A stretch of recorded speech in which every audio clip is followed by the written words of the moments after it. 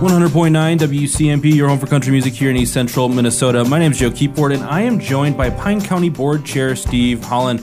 Good morning, Steve. How's it going? Great. Thanks for having me. Of course. We just wrapped up deer season. Were you out and hunting this year? I was. I saw some deer. Nice. I didn't pull the trigger. Didn't pull the trigger? No, but that's all right. I had a good time. That's the way it goes sometimes. It's called deer hunting. Yeah, absolutely. It's more fun sometimes to just hang out than it is to do the work at that point. Absolutely. The work stops after the deer's on the ground, or work starts. Yeah. But it's a great sport, and about 500,000 people in Minnesota do it. It's a huge economy driver for Pine County, and so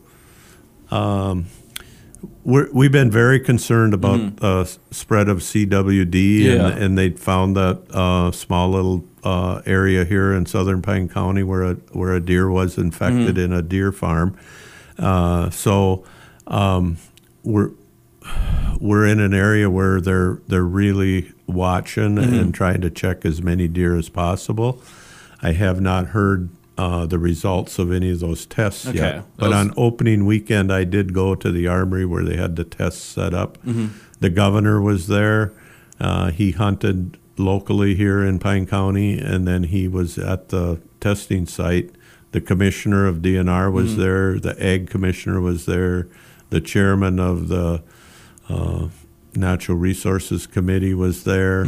So I really believe they are serious about trying to put as much effort as they can into making sure this doesn't spread to the wild deer herd. Yeah. So we just think it'll be devastating to Pine County and all of our surrounding counties if deer hunting had to drastically be reduced for some reason. Oh, absolutely. Have you talked to any commissioners or anything from some of like the northern counties where it's affecting them? I've briefly talked to some of them. They had this terrible case in Beltrami County where a guy truly was he had deer die in his deer farm, and instead of disposing of them properly and informing authorities, he loaded them up and hauled them to public land and dumped them in the woods. Completely the wrong answer. And so now they're going to figure out how are they going to, what's the strategy for cleaning that up and making sure it doesn't spread to the wild deer herd. Terrible, terrible thing.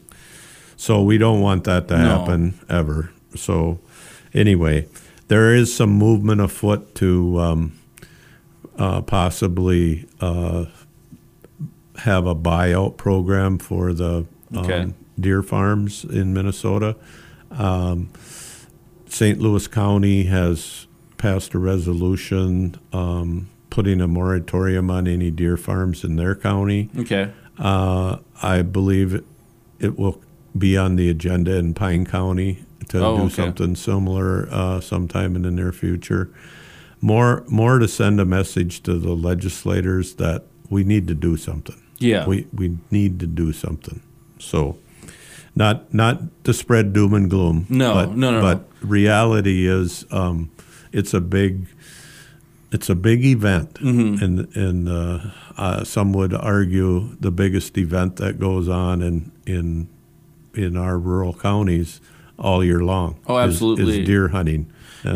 I think my family has property kind of near Duquette, and so just thinking that the Friday of, or sometimes when you go out for lunch on Saturday, Banning Junction's full of people that you never expect, full of people, and Duquette General Store is full of people that you don't see before, and if that's all impacted, it's a big deal. It's a big deal. So hopefully we're on the right track to curb that. We met with our area legislators after our county board meeting last week, Representative Nelson and Senator Rarick, and of course we talked about CWD and so they know how important it is. They know. Yeah. They both hunt. Yeah. They both grew up here. They know. We don't have to preach to them about the importance, and so they will carry the message for us. I'm very certain.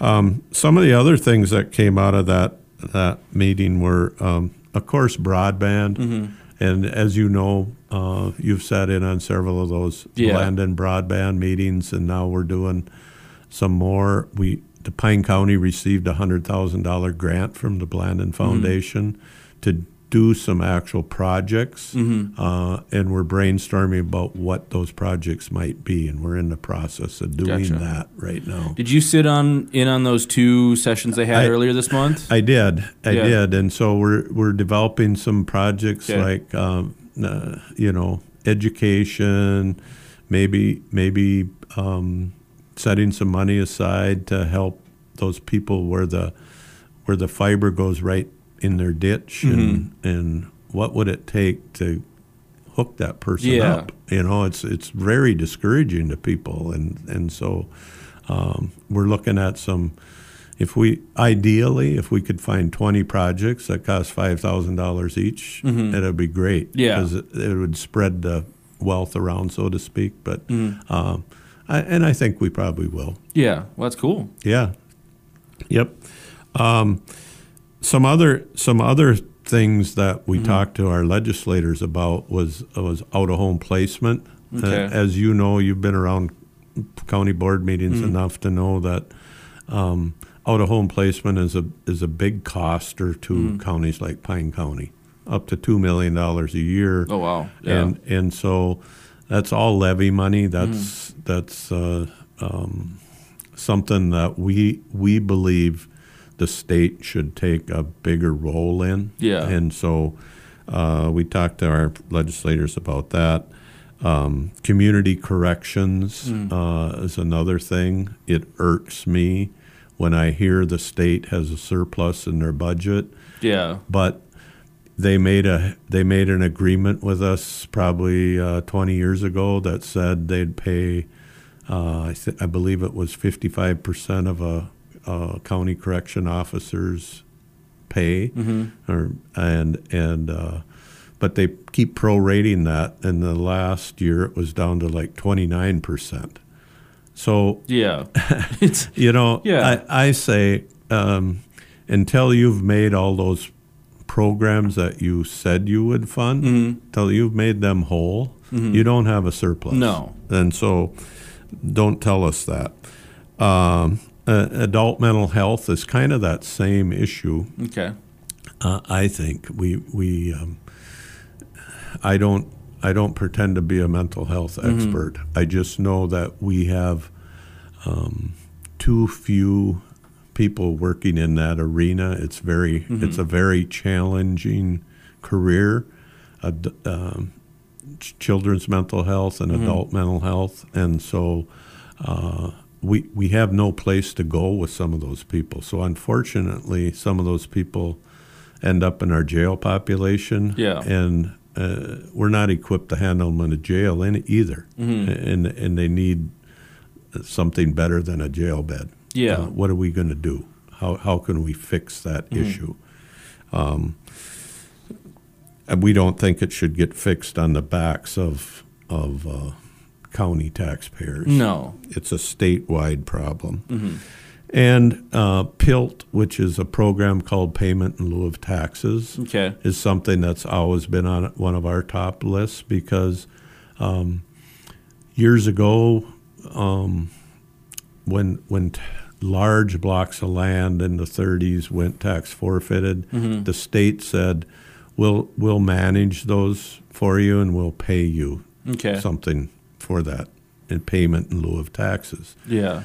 Well, that's all fine and dandy. That's how Nemadji Forest and St. Croix State Forest came about, and Shangwatana, and the problem is they're paying us less than what value of that what is, and so the thing that happens now is somebody in Swift County or Brown County sells a section of land to the DNR, and so then they get a PILT payment based on the value of that land of $10,000 an acre, and they're paying us on a value of less than $500 an acre. So we just want it to be fair. Yeah. Just make it fair. And that's something one of the other people here at Q Media, he goes to the Kanabec County board meetings, and that's something that's always, every other board meeting, usually that board there is frustrated with PILT payments and the way that tax affects them. The northern counties, actually, we have a coalition of counties that has put together a great study of market values of that land. And, Aiken County, actually 52% of their land holdings are held by public entities. Oh, wow. And so it's a huge deal. Yeah. It's a huge deal to us, you know. But we'll continue to work on that and see where it leads us. But I think we've got some more education to do with people. We just want it to be fair. Yeah. Which leads me to taxes. Yeah. I heard Joshua ranting about taxes and jokingly saying he's thankful to pay him, and I'm thankful he's paying them. But taxes are the way they have determined in the state of Minnesota we pay for things. Yeah. So local property taxes pay for township government, the school buildings, and county, certain things that counties do. Yeah. And mostly public safety takes the most of our money, and then roads and just general government takes the rest of it. But the county taxes went up 3.6%. That's how much our levy went up. Okay. Now, you might argue with me and say, my taxes went up more than that. 15%. Yeah. Well, it's because something might have happened at your home. Okay. Maybe you built an addition. Maybe you built a pole shed 5 years ago and you forgot to tell somebody that you built it, and now they came and reevaluated the property, and they found the pole shed, or the pole shed was built with a dirt floor and 15 years ago, and 5 years ago you poured a cement floor and put heat in it, and it does change the value of it. Yeah. And if you had, for instance, ag homestead credit, which is the lowest value you're going to pay, and you sold all your farmland, now you don't have that ag credit anymore. So that's going to change. Yep. So there's 61 classes of property. We would be here for about 61 hours trying to explain them all. Break down each and every one of them. Yeah. But there's really three major classifications. There's one for homes, and you pay 1% of value on a home. There's ag land, and you pay 0.5% of value on ag land, agricultural land. And then there's commercial property, and you pay 1.5% of value. So 3 people could have a $250,000 piece of property. And if you were agriculture or just a homeowner or a business owner, you would pay, your taxes would be significantly different on those pieces of property. Okay. So it's hard concept for people till they actually see it on paper.